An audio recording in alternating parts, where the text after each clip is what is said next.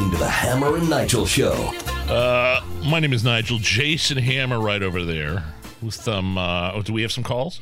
We do, and I want to set this up properly because I went down a rabbit hole on this Twitter thread, and the subject was, what's the cheapest thing you've ever done?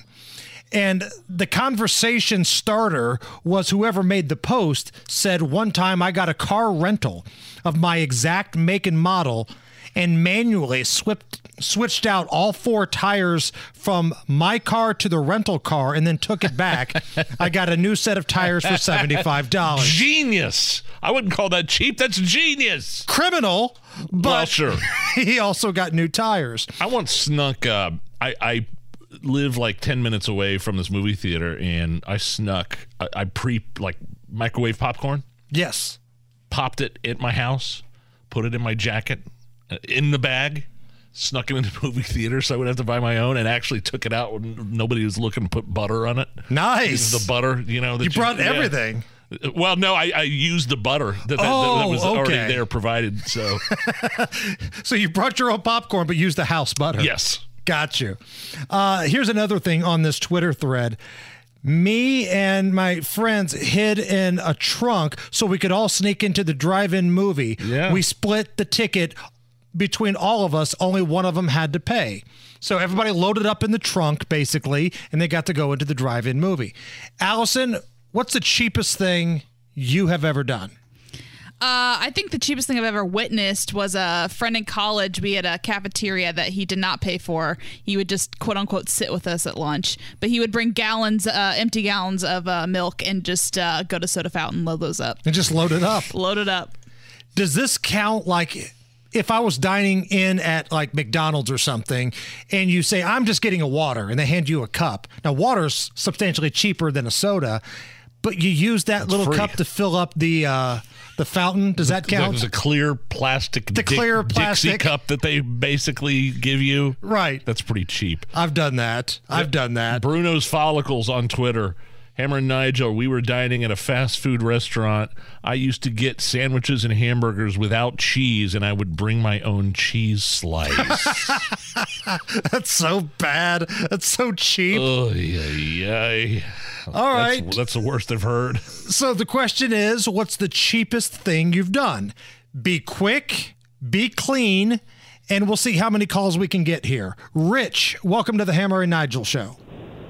Hey, when I was a private in the Army, we used to go to Golden Corral on Saturday or Sunday at like 9:30, chow down on breakfast, go take a deuce, drink some coffee, and then eat lunch, so we wouldn't have to pay for 2 meals. So they'd switch everything out. You would have a bit of a blowout. And then you use the bathroom and get your coffee, and then they got lunch out. Hey, bada boom, Excellent. Genius. Thank you. Again, the word genius comes to mind. Not cheap. Liz, welcome to the Hammer and Nigel Show. Hi. This wasn't actually cheap or cheesy on my part, but I hired a contractor to remodel several bathrooms and flooring and things like that, tubs, sinks, shower fixtures, and all of that. And he decided he was going to buy enough for himself. And hey, Liz, I can't hear you. Yeah, your Liz, phone we can't hear you. Your I'm phone's sorry. cutting out. I didn't understand that. Let's go to Rob. Rob, you are next up. Welcome to the Hammer and Nigel Show. Oh, wow. Okay, so let me preempt this by saying I am not the same guy that I used to be. And, Whatever makes you sleep at night, right there Rob. with you, Rob. Whatever I'm right makes there you with feel you. better. So back in the day, I met a girl. She rented us a hotel room. We did what we do. She fell asleep. She had a beautiful gold necklace on the armoire there, and I took it and split and never talked to her again. Oh, that's kind of... That's not cheap. That you robbed her. I did. I robbed her. That's cheap. Yeah. That's also criminal. Yeah, this took a really dark turn here. Thank you, Rob. So the last 2 calls, one woman we couldn't hear, and the other one is Dillinger Jr. Thank you. Keith, you're next up. Rescue us, Keith. What's the cheapest thing you've done? I'll do my best. I'm 62, but when I was 21, I had a nice job interview in Chicago with R.R. Donnelly. They fly me up there.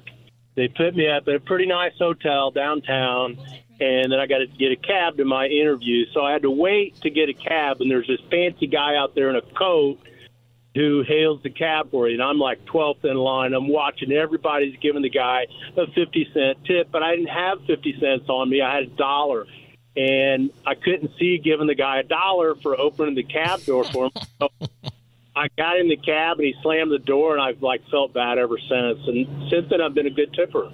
It's been 40 years of guilt for this caller. This has become a therapy session. Thank you for taking my call. You got it. Is it considered cheap if you make change from the tip jar? Because I want to tip the bartender or something, but if all I have is a 20 and all I have is a 50, you're not getting you that. Make change. Right. Is that a cheapskate move to make change from the tip jar? No.